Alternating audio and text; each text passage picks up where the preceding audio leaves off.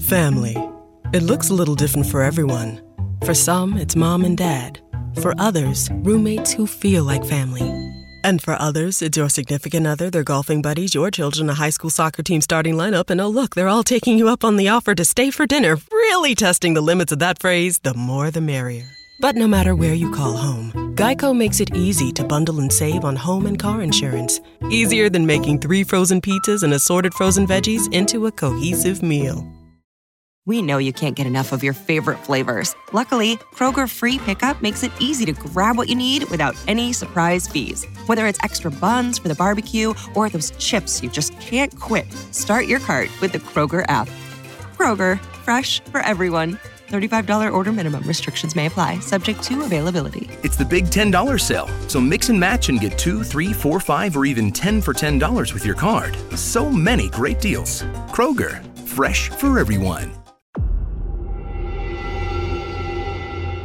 Whether you're a skeptic or a believer, join me, Rob McConnell, as together we'll investigate the world of the paranormal and the science of parapsychology here on the X-Zone Radio TV show on XZBN and the X-Zone TV channel on Simul TV. Since 1990, the X-Zone Radio TV show has been the place where people dare to believe and dare to be heard.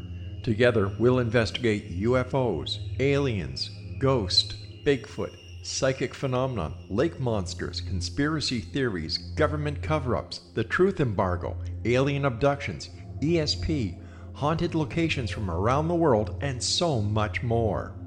With over 28 years of broadcasting and more than 4,500 individual guests, the X-Zone is truly a place where fact is fiction and fiction is reality, as evidenced by the credibility, integrity, and professionalism of the guests that we bring to our international audience. If you have seen a UFO, had a close encounter, seen a ghost, Bigfoot, lake monster, or a story that you would like to share or have investigated, contact me, Rob McConnell, by sending me your email to xzone@xzoneradiotv.com, or you can call toll-free 1-800-610-7035, extension 143, and on Skype, X-Zone Radio TV. For more information on the X-Zone Radio TV show with yours truly, Rob McConnell, visit www.xzoneradiotv.com or www.xzonetvchannel.com or simultv.com and xzbn.net. Until next we meet here in the X-Zone from our broadcast center and studios in Hamilton, Ontario, Canada, always remember, X-Zone Nation, keep your eyes to the sky and your heart in the light.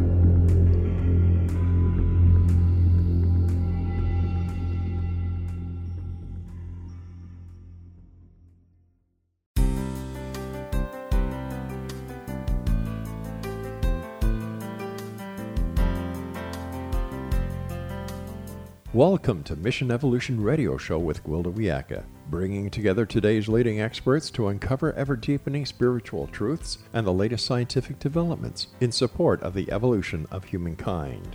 For more information on Mission Evolution Radio with Gwilda Wiyaka, visit www.missionevolution.org. And now, here's the host of Mission Evolution, Miss Gwilda Wiyaka.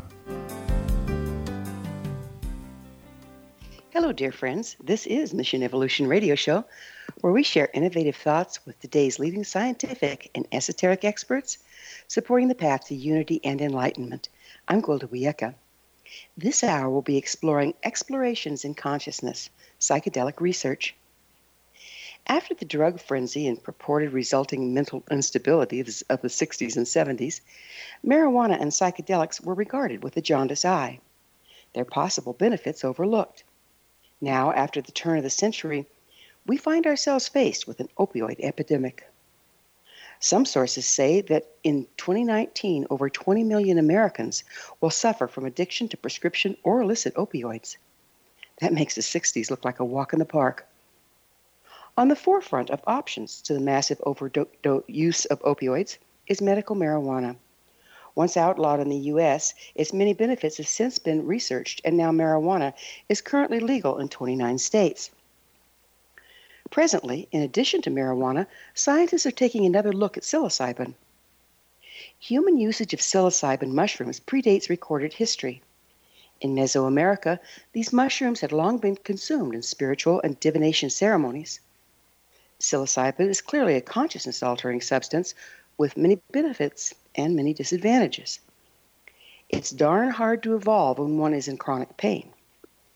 It's equally difficult to evolve when in the throes of addiction. Do psychedelics offer a viable alternative to more addictive substances? Can they aid evolution of consciousness, or do they induce delusion? Is revisiting the usefulness of psychedelics providing viable alternatives, or reopening a can of worms that's best left firmly sealed? With us this hour to explore this controversial topic is Anthony P. Bossis, a clinical psychologist and clinical assistant professor of psychiatry at NYU School of Medicine. Anthony is currently conducting FDA-approved psychedelic research investigating the effects of psilocybin. His website, med.nyu.edu/faculty/Anthony-P-Bossis. Anthony, thanks for joining us on Mission Evolution. Thank you. Pleasure to be here. How did you become interested in psychedelic research? So it goes back a bit. In my 20s, like so many of us, I was interested in meditation and had begun a meditation practice, as many did back then with TM 30, 40 years ago, longer than that actually. And was also interested in my early life in mysticism and comparative religion. And I came across this incredible body of literature from the 50s and the 60s when I was young about the investigation of psychedelics as a way to activate the mystical experience, and I'll define that in a moment or two. And that just struck me. It was life-changing in a sense, coming across this body of literature that talked about this incredible mystical state that seems to be at the core of all major religions. And there was a body of literature showing that when these medicines were appropriately given to humans, it could activate that experience. And that just triggered an entire lifelong interest in psychedelics and comparative mysticism.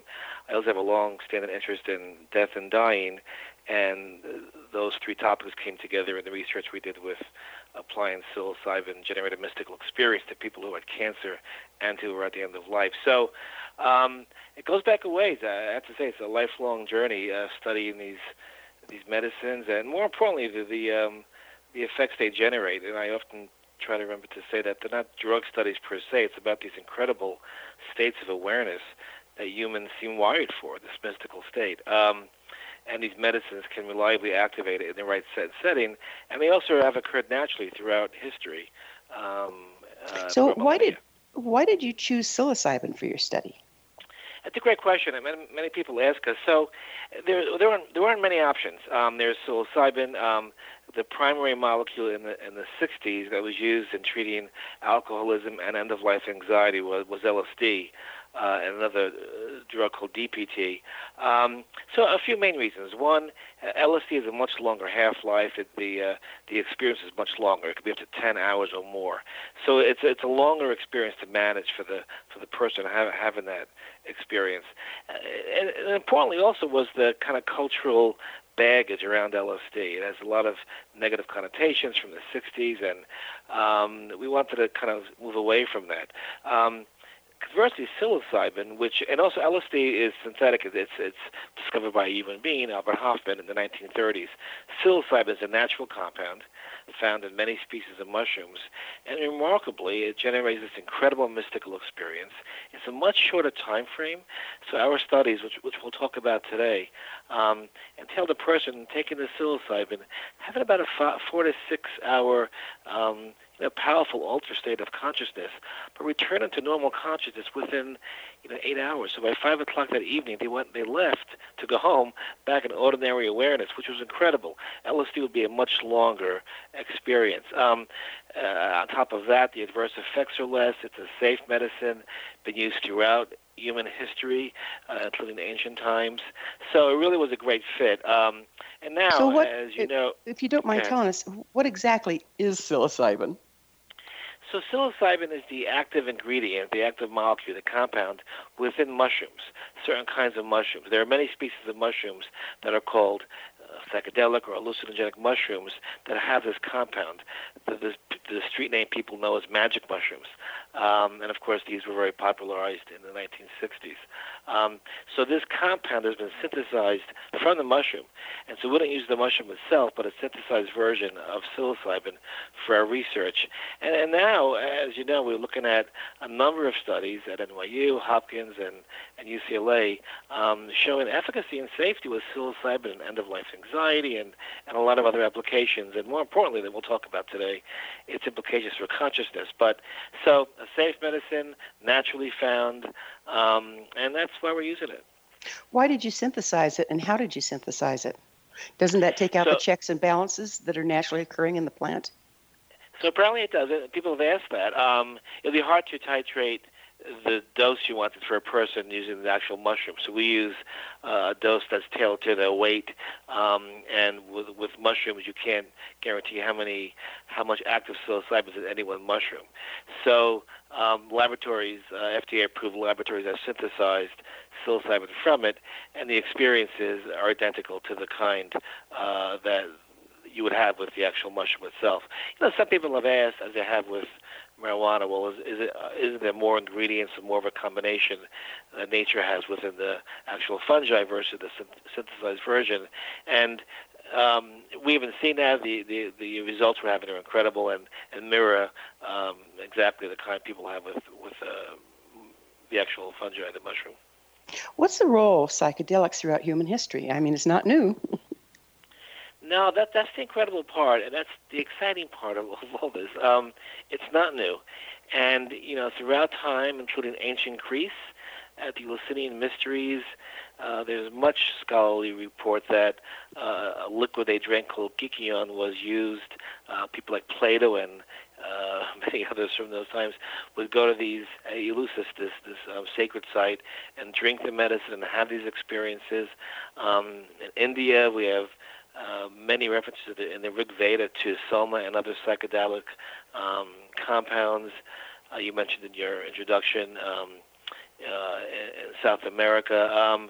And so there's an incredible history of psychedelics or psychedelic compounds being used throughout human history. And there's been questions, when were these medicines used? How were they used? Clearly they were used within indigenous cultures for rituals and spiritual healing. And we also know that, and I hope we get into this today at some point, that at the foundation of the major religions is this mystical experience. Well, let's get to that now. That's fascinating. Say again, I'm sorry? I said, let's get to that now. That sounds fascinating. Let's get to this. Let me define it. I don't want to go too far into the show without defining for the listener what do we say when we mean mystical experience. So it's an important term, and it's actually been found to be the mediating and kind of predictor of efficacy in our research. In other words, the more robust or powerful the mystical experience was when taking psilocybin in our end-of-life study, our cancer study, the greater decrease in depression, anxiety, demoralization, hopelessness, and a host of factors around the end of life, which, as you know, is a profoundly troubling and can be a very challenging experience. So the mystical experience, again, not a new concept, been around for millennia. At the foundation of every religion is this mystic core, as Aldous Huxley wonderfully spoke about it. He called it the perennial philosophy, this kind of common ground of all major spiritual lineages. And for our research, this is defined by only a few criteria, and this is what people experience when on the medicine. One is a sense of unity, a sense of everything being interconnected, all people and things being interconnected. The noetic quality, which is a term coined by William James, the sense that one is encountering ultimate reality. And again, people report this following the research. Sacredness, which is experiences of awe, humility, holiness, wonder, a deeply felt positive mood, such as joy, peace, or love. Ineffability, which is the inability to describe it in language. Most people will say, I can't describe this. It just transcends my capacity to describe this. Well, we're going to have to get more into Mysticor on another, at the other side of a break here. Okay, Anthony great. And I will return shortly, so don't go away. You're listening to the Mission Evolution Radio Show, coming to you on the X-Zone Broadcast Network, www.xzbn.net.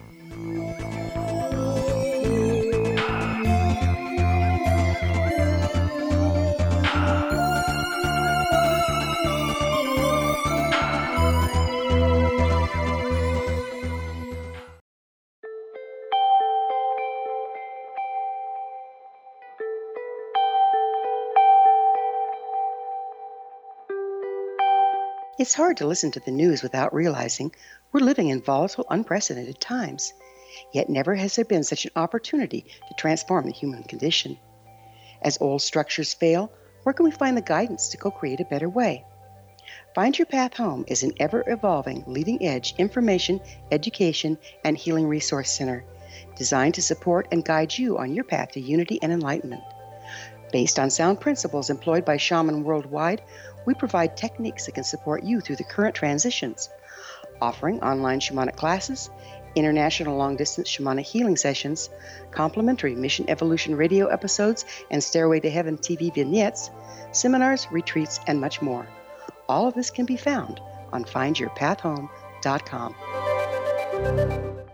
So I was watching the X-Zone TV channel last night when I was abducted by aliens, and they kept repeating to me over and over again, simultv.com, simultv.com. What's simultv.com? That's what I asked them. They had it written on the side of their UFO. How do you spell that? UFO. No, I mean simultv.com. simultv.com. simultv.com. Right. simultv.com. Interesting that you were abducted by aliens in a simultv.com UFO last night. Oh, yeah? Yeah. Now that you mention it, I remember now last night I was awakened from a deep sleep. My great-grandmother was standing there. She said she'd come from the hereafter to tell me about simultv.com. She even spelled it out for me. simultv.com, sonny boy. simultv.com. simultv.com, sonny boy. Wow. Yeah. Guys, you'll never guess what my psychic guru just told me. simultv.com. Exactly. Are you guys psychic too? Of course. We all know about simultv.com. simultv.com.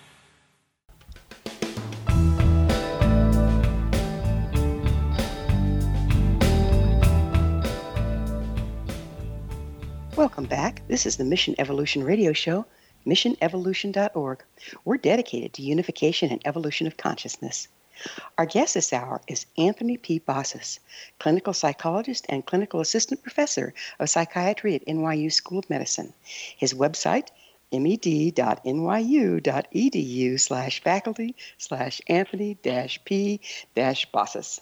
Anthony, we were getting into the mystical core of all religions, and I have a question on that. We're talking about, of course, the using mushrooms and psychedelics to access that state of mysticism. But aren't there a lot of practices that do it through meditative practices or through shamanic journey practices that do not involve drugs? There are, and that's a very important thing to mention, that these are not unique to psychedelics or psychedelic compounds. These have been happening throughout human history, usually occurring naturally. So when we see stories and literature on mystics and saints and everyday people reporting these experiences, they're typically also occurring naturally. You know, there was a recent Pew survey done that showed 49% of Americans report having this mystical or peak experience. So it's really, it's part of who we are. It does seem to be a birthright of ours almost. We're wired for meaning. I want to, by the way, just add one more feature that I didn't get to say regarding what the mystical experience is before the break. And I find it to be one of the most important features that people talk about is the sense of transcendence. One of the core features of the mystical experience in our research, including the research in the 1960s, is this sense of transcending the body, remarkably transcending past, present, and future, transcending time, space, as we know it, which of course sounds remarkable, and it is. And that experience gives the person a very different perspective on self, on who they are, on what we are. I like to describe it as pulling the lens back on their experience and finding themselves in a much larger panoramic field. For the person who's dying of cancer in our research and whose body is beginning to fail, the insight and the experience that I'm not my body, I'm not solely my body, I'm something more enduring, possibly something outside biology, is a profound gift, and they report that has been a recalibrating factor in how they died, that I may not be this body, I'm something more. And that's an incredible insight. So that sense of transcendence, again, found throughout history, is a remarkable feature. You know, that's one of the many problems. I aid people at the time of death. And one of the many problems in our society, is their, psychopomp, or the helping the dead to cross, is virtually lost in our society. And secondly is the identification with the material world and our involvement in it, our bodies. That's who we are. We identify with that. How does this, how do you use the psychedelic substance in end of life, and what have you seen? So that's been, of course, our major publication a few years ago that received a lot of news. And it was a study in concert with Johns Hopkins. We did this at NYU, looking at people with cancer, many who are at the end of life. And the main criteria for being in this study was you had to have a significant amount of anxiety or depression secondary to your diagnosis. And just, to say this briefly, and I know your listeners know this, we don't die well. We don't die well in America. We don't die well in much of the world. We don't talk about it. It's the final taboo. Things are improving. The last 10, 15, 20 years there's been an increase in hospice, palliative care, and death doulas and death cafes and literature. So we're getting better, but it's really hasn't been addressed. It's amazing to me, because it's something all of us do at one point or another, right? Well, there you go. We're all going out this way, even though at times we think we're not, right? It's, Ernest Becker's great book, The Denial of Death. I mean, there's this sense, we don't die, and we're all going out, and yet as humans, we don't speak about it. And as you know, a part of spiritual teaching is often to keep that in consciousness. Remind ourselves of death, not as some morbid rumination, but as a way to live fully. That if we know this is fleeting, which it is, that companion of death throughout our life, being aware of it, allows us to live more fully, and is an ingredient of many spiritual practices. So in terms of the study, the persons in the study took one dose of psilocybin, only one dose. Again, speaking to the fact that it's not about the medicine only, but about the experience and the memory from the experience. They had this 6-hour journey with psilocybin. They lay on a couch in a very comfortable living room-like setting at the hospital. They wear eye shades and headphones to encourage going within to the experience. So the eye shades will shut out, consensus reality around them, and the earphones play a 6-hour track of, primarily classical type music to provide a bit of a backdrop. And they're encouraged to move into the experience.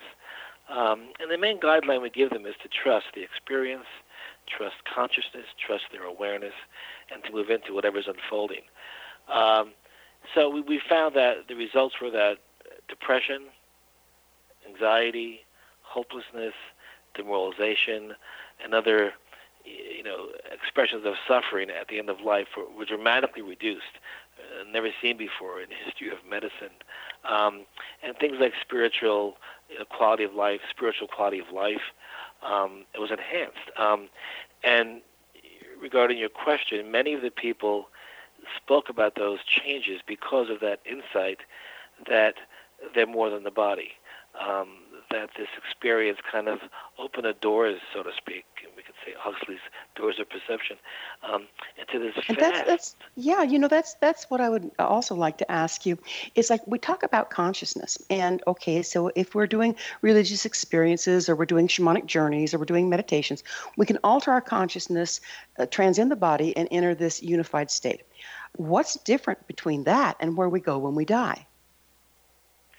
That's a great question that, of course, I can't answer, no one can answer. But, there are, people do say in this research, and, of course, throughout time, that those experiences, those transpersonal experiences within mystical states of awareness might be similar or might be a glimpse into what is consciousness following physical death. Of course, that's above my pay grade or any of ours, but that's the intriguing factor of this, that people's fear of death is mitigated or erased for the sense that that consciousness continues. It's amazing, and we see that again it? through our religion. I mean, in Vedanta, Hinduism, you hear about they're called the kleshas, these kind of negative assumptions about the body being the only experience, and that, of course, triggers a fear of death. When the body dies, we die. But if there's an experience through meditation or a spiritual practice or through entheogens, which we now call psychedelics, meaning the divine within, that whatever awareness is might continue, and I am that. I'm not solely this body. What a gift. What a profound change. So it's been very exciting from both a scientific perspective and, of course, as you're, implicating here, from a spiritual perspective. In traditional indigenous shamanic initiations using psychedelics, the initiate often underwent years of preparation and training before the drug was introduced. Then the entire initiation was monitored and managed by a trained shaman. Do we need checks and balances in place while we're working with these practices, and if so, what are they? I think so, yes. The answer is yes. So as you know, we're seeing an explosion of press and literature on psychedelics, and it's really important for us to continue to remind the public and that these studies are done in a very controlled setting. As you appropriately mentioned, throughout history, they were done in a very carefully controlled, monitored setting in indigenous culture with a shaman or a spiritual leader. In the 1950s and 60s, there was this very controlled environment where trained therapists sat with the person taking the medicine, and there's very little interaction. If the person needs help or assurance, we're there to help them. But we're trained based upon the model from the 1960s, which is an incredible body of literature, to be very present and be there for the entire period. If they need us, we're there. And it was careful. I mean, people taking these medicines on their own in a recreational setting, in a loud and noisy concert, all bets are off as to what could happen. We've had no serious adverse effects in our research. You can't say the same thing for people who do this recreationally. People can have negative experiences, so that what you're talking about, this carefully, we would call set and setting, sets the set of the mindset of the person, setting is where it's done, is crucial. It's hugely important, isn't it? And I mean, there's a reason there are those checks and balances in place. And now they have these ayahuasca tours. Sometimes you're with a real shaman, and sometimes you're just with an indigenous person that poses as one. It's almost like a tourist attraction, and I've sure seen people come back from those kind of in a mess. Yeah, it's a shame, and it does. We're in a tenuous period in the research. So, as we said earlier, that this is FDA-approved research at various American medical schools and universities overseas. And we're moving ahead nicely with good findings, clinical applications, better understanding the phenomenology of these wild. Well, we're going to have to get on the better understandings, and I'm up for that after this short pause. Anthony and I will return to our discussion on the other side of this break. You stay right there. This is Mission Evolution Radio Show. We're coming to you on the X-Zone Broadcast Network, www.xzbn.net.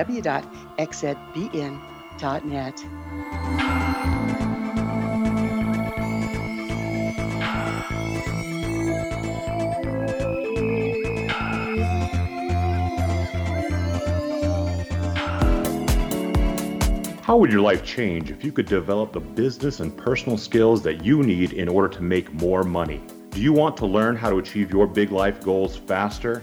Then go to findhiddenmoney.com and get the Goal for It online course. The course teaches you how you can set and achieve your biggest goals while completely overcoming the roadblocks to your goals so that you can realize your dreams and imagine more success. Go to findhiddenmoney.com.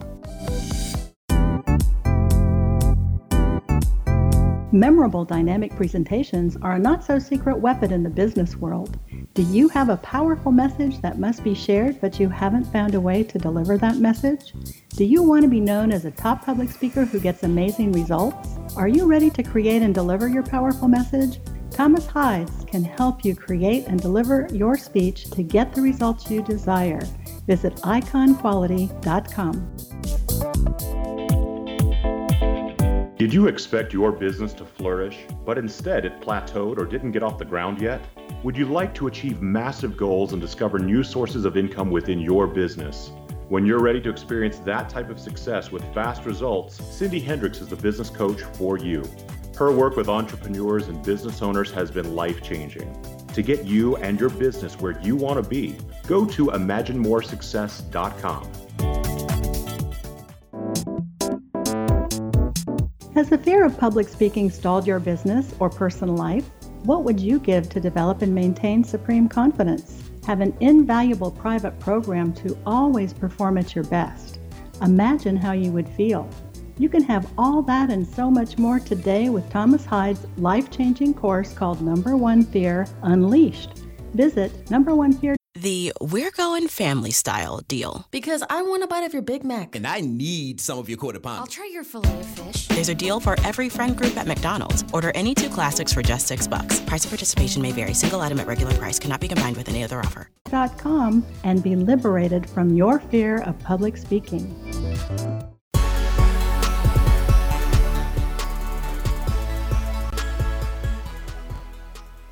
Welcome back. This is the Mission Evolution Radio Show, missionevolution.org, bringing leading-edge information, supporting the path to enlightenment. We're speaking with Anthony P. Bossis, clinical psychologist and clinical assistant professor of psychiatry at NYU School of Medicine. His website, med.nyu.edu/faculty/Anthony-P-Bossis. That's quite an email address there. Anthony, I would like to get into, you brought up the research that was done back, I think it was in the 60s on psychedelics. What can you tell us about that research? Thank you for asking us. I love talking about that period. It's really remarkable. And for many, it's an untold story. They're not familiar with it. So, predating the 1960s countercultural use of psychedelics, which everyone knows about, and unfortunately kind of cast somewhat of a negative spin on it through the sensationalism of the media, there was this rich period of research with these medicines that began in 1930s with the discovery of LSD by mistake from Albert Hofmann in Switzerland. And then in 1943, he ingested the medicine for the first time and realized what was happening. This incredible molecule he'd invented, and how can we use this experience to both advance our knowledge of consciousness and to apply to clinical suffering. And then in the late 50s and early 60s began the large bodies of research with LSD, then psilocybin, looking at their efficacy in treating people with cancer who were dying, alcoholics. Those were the two main clinical avenues to come out of the 60s. Many people don't know that Bill Wilson, the founder of AA, took LSD many times and attributed it to his recalibrating his addiction and transcending that. And the history is packed with fascinating people. Aldous Huxley, the great literary writer from England, was very much involved in the psychedelic early days, writing about it, talking about it. It's linked to this mystic core. Alan Watts, who many people know from the 60s, spoke about it. Cary Grant, of all people, right, very conventional actor in the 1960s, was very supportive and spoke publicly how it saved his life. He did LSD psychotherapy when it was still legal, and he reported that it just changed how he lived. So, it was a really rich history involving theologians and researchers, and there's very heady stuff and a lovely body of literature that, tragically came to a stop in the 70s after Richard Nixon passed an act that made these medicines outside the reach not only of the public, but also of researchers. That's never been seen before in history, that a medicine that has promising clinical applications would be taken off the shelf for research because of a cultural problem, so to speak. Well, it was causing it was quite a crisis going on then of belief, wasn't there? Well, there was. Say again. I'm sorry. There was quite a crisis of belief, cultures clashing from the old religious standpoint and the new, more open-minded, as they call themselves, people that were taking the psychedelics. It was creating some social tension, wasn't it?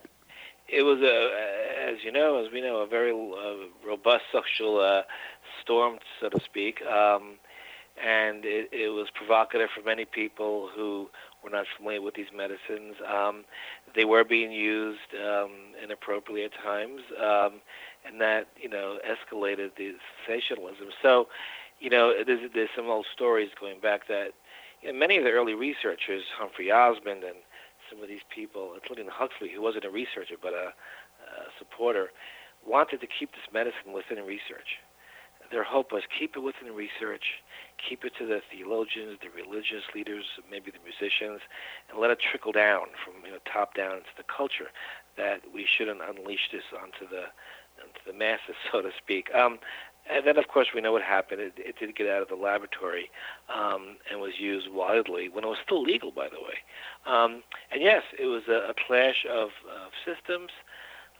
There were some political implications as well, which is why we think we have documentation, which is why Nixon, in part, did what he did. So, very sad that the research, which was solid and respected, got caught up in this social frenzy, and then for 3 decades, to have nothing happen in the research realm is just unheard of. It would be like today taking opiates off of the shelf because there's an abuse problem in the culture. Of course there is, but opiates are also incredible medicines that we use in healthcare. So thankfully, in the early 2000s, we returned.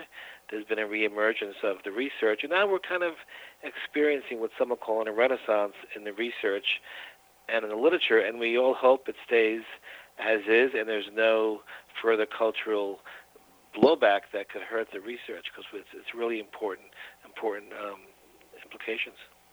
So I want to get into a little bit about what does actually happen when you're taking psychedelics. Does it break up neurological pathways and ruts that have us hooked into a cycle of addiction? How does that work? So great question, and there isn't one answer. I'm not a neuroscientist. I work with the clinical aspects of it, so I'll leave the detailed discussion to the neuroscientists. But we don't know much, in terms of the physiology. We know it acts along serotonergic pathways. It's an agonist. That's what's called a 5-H2 serotonergic receptor. So we know that. Now, beyond that, we're just beginning to poke around. What else might it do? How might it affect, communication within the brain, and then, of course, after that, the mind. But what we do know from a phenomenological perspective is that it does alter consciousness for a few hours into this broader transpersonal state. And that state, that the memories from that experience, that we're all connected, that something may be beyond the body itself, seems to be the mediating factors in helping people stop drinking, stop being afraid of their death. There's something about the experience, this profound emotional experience, that seems to be life-changing. If there's some biological marker or a physiological component that's contributing to that, we don't fully know. We know it activates the state of awareness a little bit, but the medicine, again, is out of the body in 6-7 hours, right? There was a very famous study in 1962 done called the Good Friday experiment at Marsh Chapel in Boston, where they gave psilocybin to young students. Those students were followed up decades later, and they still reported that one experience as among the most meaningful spiritual experiences of their lifetime. Mm. Is psilocybin addictive? It's not. Great question. It's actually, we think, the opposite. So, and we know it's not addictive. It doesn't have the same reward systems being activated that other drugs or alcohol or other things do. So that we know. I'm sorry, what's a reward system? Well, certain drugs activate dopaminergic parts of the brain that, when you were in college, the rat hitting the lever for more and more of the drug, they'll want more of that experience. This doesn't activate those systems. Okay. Mm-hmm. But remarkably, there's been large life surveys of thousands of people, and now we're seeing some evidence. People who use psychedelics may have a lower prevalence of addiction. So that might be remarkable. Some are saying it might have an anti-addiction component. That's yet to be seen, but that's remarkable. But no, it's not addictive. And usually one experience, and, these powerful experiences people are having, you don't want to have it the next day anyway. They're very, complex, and maybe we could talk about them in a second. Yeah, that was going to be my next question is, if you start doing psychedelics a lot, do you start having difficulty telling ordinary from reality from altered states? Well, in the experience you would, of course. It's a profoundly altered state. We don't recommend people using these regularly. We use them once. The great Alan Watts has a great quote where he says regarding psychedelic use, when you get the message, hang up the phone. His implication was, it's not the kind of drug people take over and over. If they do, clearly it's potentially misusing that. In all the research, it's 1 or 2 doses. And the same throughout history in indigenous cultures. It wasn't used every day. So could someone abuse that? And, of course. And again, we screen carefully for prior medical and psychiatric disorders, or some things are exclusionary for the research. Yeah, it could be a little destabilizing if you're not pretty solid, right? Right. So someone with a psychotic spectrum history, or the history or a family history of psychosis or schizophrenia, we wouldn't want to put this medication on board because it might trigger a dormant experience like that. So there's careful screening, speaking again to why we have safety and people taking this out in the culture don't have those same parameters. Yeah, and that is therein lies. Where do you put this stuff? It's a question for society to answer, not you and I, obviously. We're just about to go into another break here, but on the other side, I'd really like to get into the medical benefits that you're starting to uncover. I understand there are a few. Yes. Great, thank you. Yeah, you bet. You bet. So we do need to take another quick break. Anthony and I will be back shortly to discuss the medical benefits of psilocybin. Don't leave us now. This is the Mission Evolution Radio Show on the X-Zone Broadcast Network, www.xzbn.net. We'll be back. Don't go away.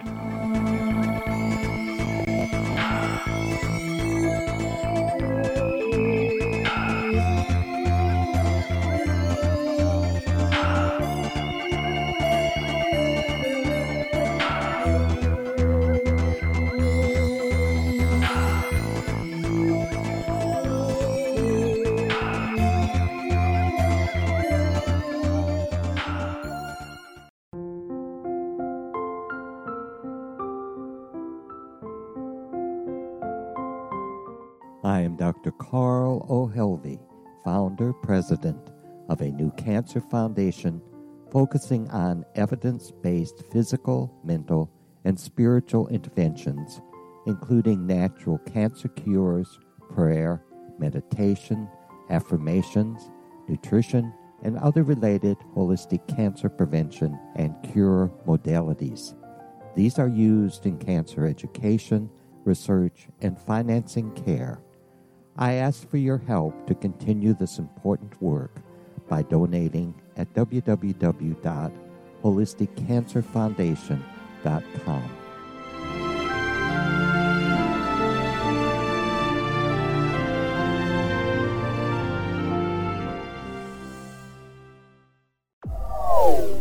They are here, and they've been here for thousands of years, making their presence known in the shadows. They might be seen by a lonely motorist on a deserted road late at night, or by a frightened and confused husband in the bedroom he is sharing with his wife. But who are they? What do they want? Why are they here? Perhaps most concerning, has the government been aware of their presence all along? The new book by Ellie Marzulli, UFO Disclosure, the 70-year cover-up exposed, delves into the world of UFOs. Can full disclosure be soon? Order now and receive a free hour and 37-minute DVD on the UFO phenomenon. UFOs are real. Get both the book and the DVD, a $40 value, for only $19.99. To order your book and DVD today, go to lamarzulli.net. That's LAMARZULLI.net.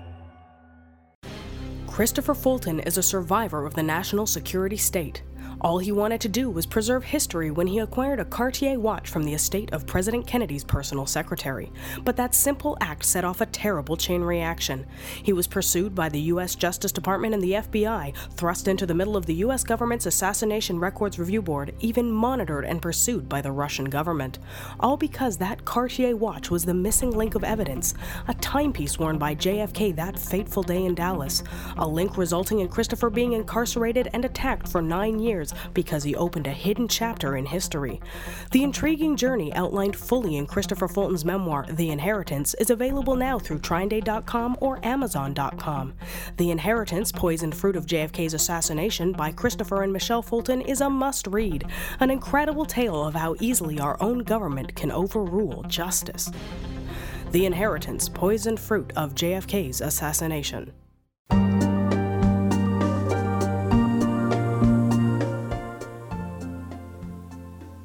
Welcome back. This is Mission Evolution Radio Show, bringing together gifted people of service to the world.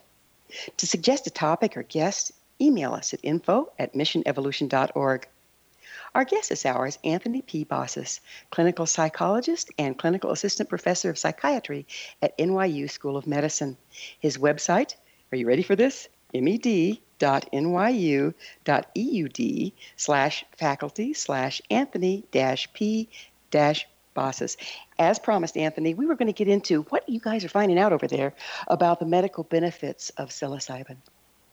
Great, thank you. And this is really important, of course. So on one side of the coin is its profound implications for understanding what is consciousness, but really importantly is how we're applying this medically. So I'll run through some of the applications. So quickly, the two most researched ones so far have been, as I mentioned earlier, with addiction, specifically alcoholism, and anxiety and depression that can accompany an end of life or a terminal diagnosis. Those two avenues began back in the 60s and continue today. Our research with end of life and cancer anxiety has been just stunning. So one road is to continue that, and hopefully these medicines, or psilocybin specifically, can be rescheduled by the FDA to be used legally with people who are dying and have crippling distress, which is very common. The other one is addiction. There are alcohol studies going on now at NYU. Dr. Michael Bogenschutz is heading that study. Could these medicines be used down the road to treat addiction, alcoholism? Can they be used in the treatment of opiate addiction? We're seeing studies begin with depression. Can this incredible experience, the spiritual experience, help mitigate the symptoms of depression, which of course is an epidemic in this country? Last year we saw the mortality rate go down for the second year in a row because of two factors, suicide and opiate addiction. So both, of course, linked often to depression. So the promise of these medicines, of this treatment, can be a lot. PTSD. There's a compound called MDMA, which is not psilocybin, that's being used to treat Iraqi veterans and other people with traumatic histories who have post-traumatic stress disorder. So there's just a number of possibilities, and we get inquiries all the time. Could it treat this disorder? Could it treat this mode of suffering? which is remarkable because that would be an incredible part of the story. Not only are these medicines interesting in terms of activating a state of awareness called peak experience or mystical experience, but can they help heal? And what I'm struck by is that the healing is not taking place only because of the medicine. Again, it's the experience and awareness that's healing. So somehow we're wired for this almost self-healing experience through what we already have in the mind, but that's activated by this medicine. So it's very exciting. PTSD, depression, end-of-life anxiety, addiction, and other applications are coming up. So it's really an exciting time for the research. It's amazing. And as you speak, it seems like the thing I'm seeing in common here is, we're starting to study more and more and more about the unified field and how there is a place in this transcendent state where we are unified with all that is. And it makes sense how that would relieve the isolation and depression and everything. Can you speak to that just a little bit? Well, that's the big one. You said it beautifully. So that I think is, and that, of course, as a scientist, it's hard to measure so quantitatively, but that, we think is as part of this healing, so to speak, or this these results we see. People are experiencing what you just said, that we're all connected, that this transcendent function, this transcendent experience of human consciousness, that again the major religions speak about as the foundation of consciousness. And within that field, that experience, people's isolation, both physically and of course interpersonally, is greatly changed. And that, what we think is bringing about change in all these different clinical applications, that's a profound shift. It even has, as some have written, pro-social and pro-ethical implications, meaning if a vast majority of humans had the experience that we're all connected, that you and I are separate is a bit of an illusion, how do we hurt one another? So, is mystical experience and this kind of awareness, putting aside the medicine even for a second, the experience, is that in many ways, tied to our getting along as a species, the survival of a species? We live in very precarious times today, as you know, and there's an increasing sense of division and isolation. The social, digital, materialistic world, while incredibly powerful and important, has not led to increased happiness, it seems. So, is there a time for a turn back to this meaning-making, transcendent experience that we see in spiritual practice, and spiritual journeys in the core of the major religions, and in this research, what seems to happen within these medicines, and we'll have to see where this goes, but it raises incredible cultural implications. Amazing. So a little different question here. What about ESP? Has studies been done about parapsychology and these substances? I'm not aware of any. Great question. I am not aware of anything with that. But I will say, you reminded me to mention near-death experiences, NDEs. People who've had those experiences who were on a surgical table, had died, were clinically dead, and then had regained consciousness. That's been studied in science, and they report experiences similar to this. Yeah, very similar, which isn't I find, it? Well, very, very similar. It mirrors it, actually, which is striking because, again, what are we talking about? Is that a glimpse into consciousness beyond physicality? Why are they similar? Is that a glimpse into what happens upon physical death? And again, it talk about love. We didn't mention love today. I want to get that in real quick here. One of the common themes mentioned throughout all the research, current research, 1960s, and in near-death experiences, is people talking about love being this overwhelming experience, not only of loving kindness towards self or towards others, but of what I like to use the Greek word agape, of a sense of that the ground of being, to kind of quote Paul Tillich, is comprised of molecules or a substance or an energy called love. And we get that a lot. So here we are, scientists trying to quantify what are the main agents of change, and you have people telling you because it's all love. And if you experience that love, then everything has changed. And that is just And we hear that over and over again. And, of course, we see that at the foundations of our great religions. So absolutely, yes. There's so much here to go down and explore. It's just amazing. That flow of love that moves through all things is the unified field, is it not? Well, I can't typically say that it is, but personally, yes, I think that's what we hear, and that's what it seems to be, that this divine sense of ground is love. And again, you see that everywhere, and you hear it from these patients over and over, that love is the energy that's kind of the ground of being. And if you're aware of that, it does change the whole thing. So, yep. There we have it. So what's the ideal future for the role of psychedelics in modern medicine and healthcare? Great, perfect, thank you. So ideally, in the perfect world here, which isn't, of course, happening, but that within 5-10 years, that some of these medicines, in this case psilocybin, is rescheduled, meaning it's allowed for certain medical applications. And one might be end-of-life suffering. So the way we envision this, could there be specialized centers that people go to, have trained guides work with them, have a session or two with the medicine, including preparation and integration, which is crucial, and then return to their home? Could we have regulated centers for PTSD, depression, anxiety, end of life?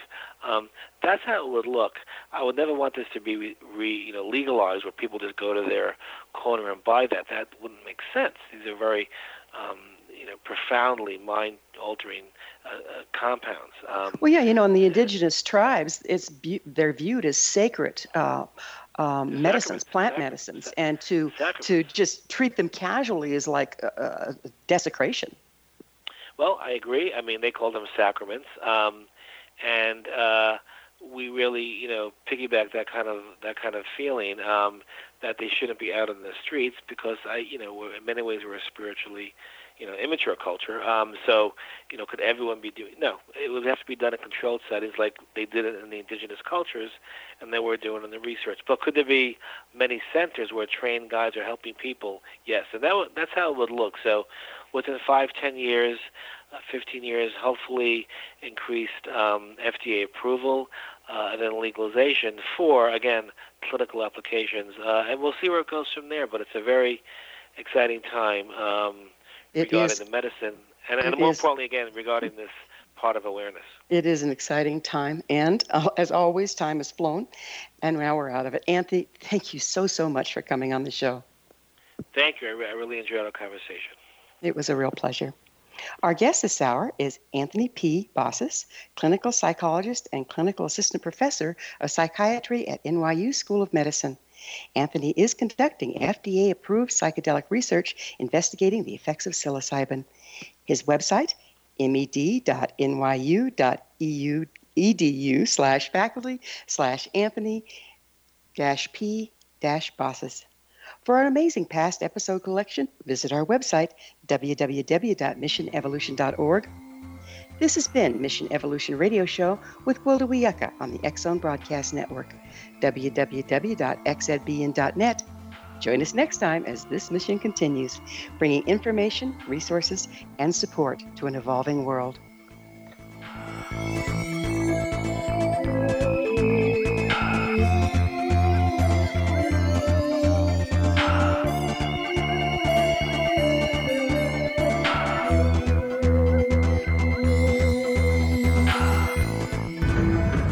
If you are looking for a safe, zero-calorie, natural option to the harmful artificial sweeteners on the market today, Just Like Sugar is what you're looking for. Just Like Sugar is a wonderful natural alternative for those health-conscious people who choose a calorie-restricted diet with a great, pure, sweet flavor that tastes just like sugar. Just Like Sugar is a great natural option for people suffering from diabetes and may be useful in restricted diet programs where standard sugars are not allowed and does not cause a laxative effect of some other sweeteners.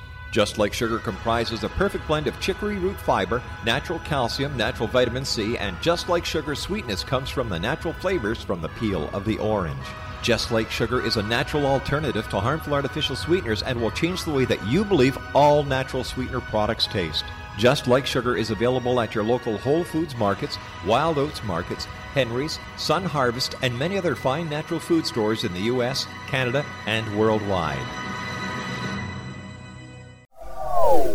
They are here, and they've been here for thousands of years, making their presence known in the shadows. They might be seen by a lonely motorist on a deserted road late at night, or by a frightened and confused husband in the bedroom he is sharing with his wife. But who are they? What do they want? Why are they here? Perhaps most concerning, has the government been aware of their presence all along?